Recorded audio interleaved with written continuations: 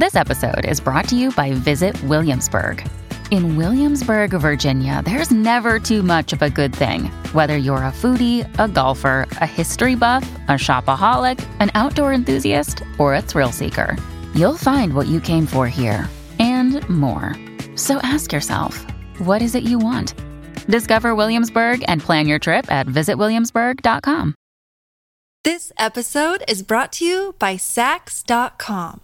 At Sax.com, it's easy to find your new vibe. Dive into the Western trend with gold cowboy boots from Stott, or go full 90s throwback with platforms from Prada. You can shop for everything on your agenda, whether it's a breezy Zimmermann dress for a garden party or a bright Chloe blazer for brunch. Find inspiration for your new vibe every day at Sax.com.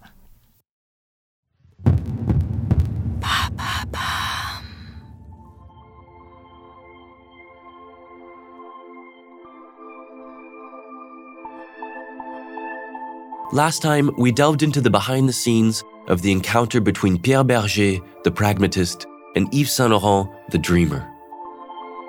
We witnessed the birth of the immense Saint Laurent fashion house and the birth of the fashion creator's anxieties. Today, we embark on a journey to Marrakech, to Babylon Street, to explore Yves and Pierre's shared passion for the arts. We also encounter the demons that intertwined their destinies.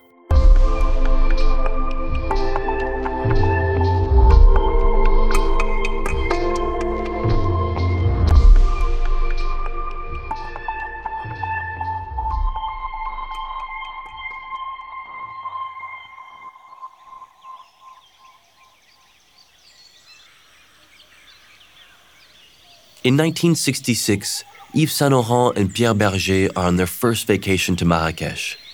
After several days of rain, as the sun returns, they experience something profound, an aesthetic shock, as they behold lush gardens and ochre houses, framed by snow-capped Atlas Mountains.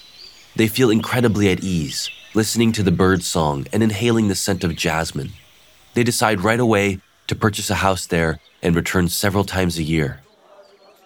It's in Marrakech that Yves finds inspiration for his collections, discovering colors that would become his signature.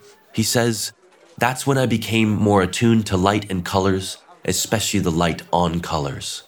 At every street corner in Marrakech, you encounter impressive groups of intensity and depth, men and women wearing kaftans in pink, blue, green, and purple. Marrakech becomes a place of inspiration, as well as a venue for simple joys and encounters.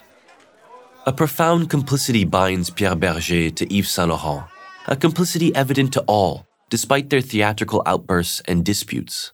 A complicity nurtured, among other things, by their shared love for art.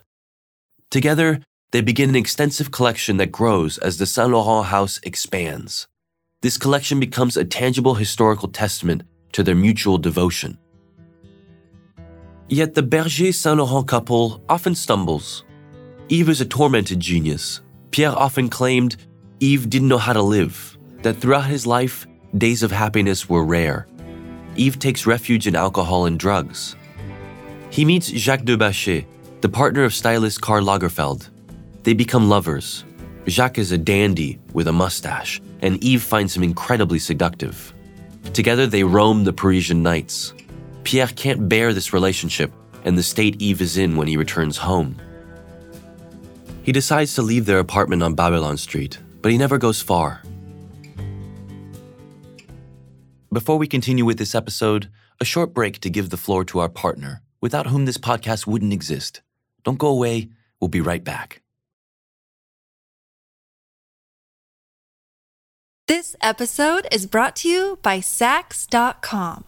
At Sax.com, it's easy to find your new vibe. Dive into the Western trend with gold cowboy boots from Stott, or go full 90s throwback with platforms from Prada. You can shop for everything on your agenda, whether it's a breezy Zimmermann dress for a garden party or a bright Chloe blazer for brunch. Find inspiration for your new vibe every day at Sax.com.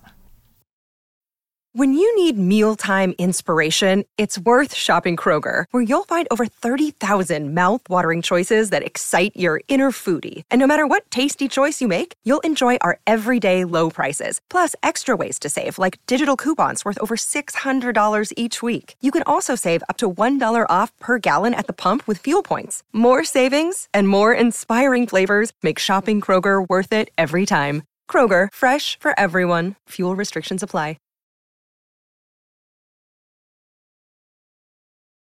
In 1990, Yves goes into rehab. The first attempt is successful.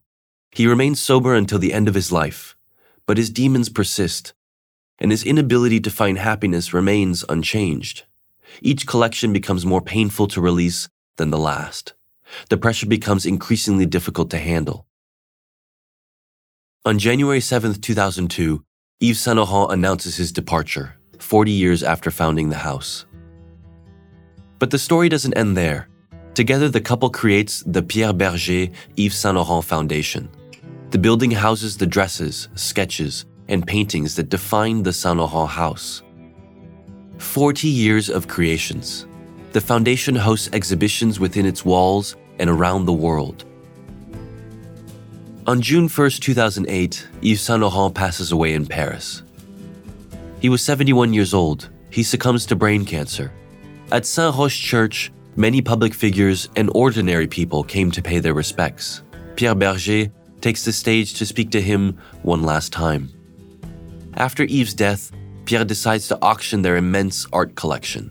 It's dubbed the Sale of the Century at Christie's. There are Matisses, Mondrians, Picassos, and Chiricos. There are sculptures and objects from around the world.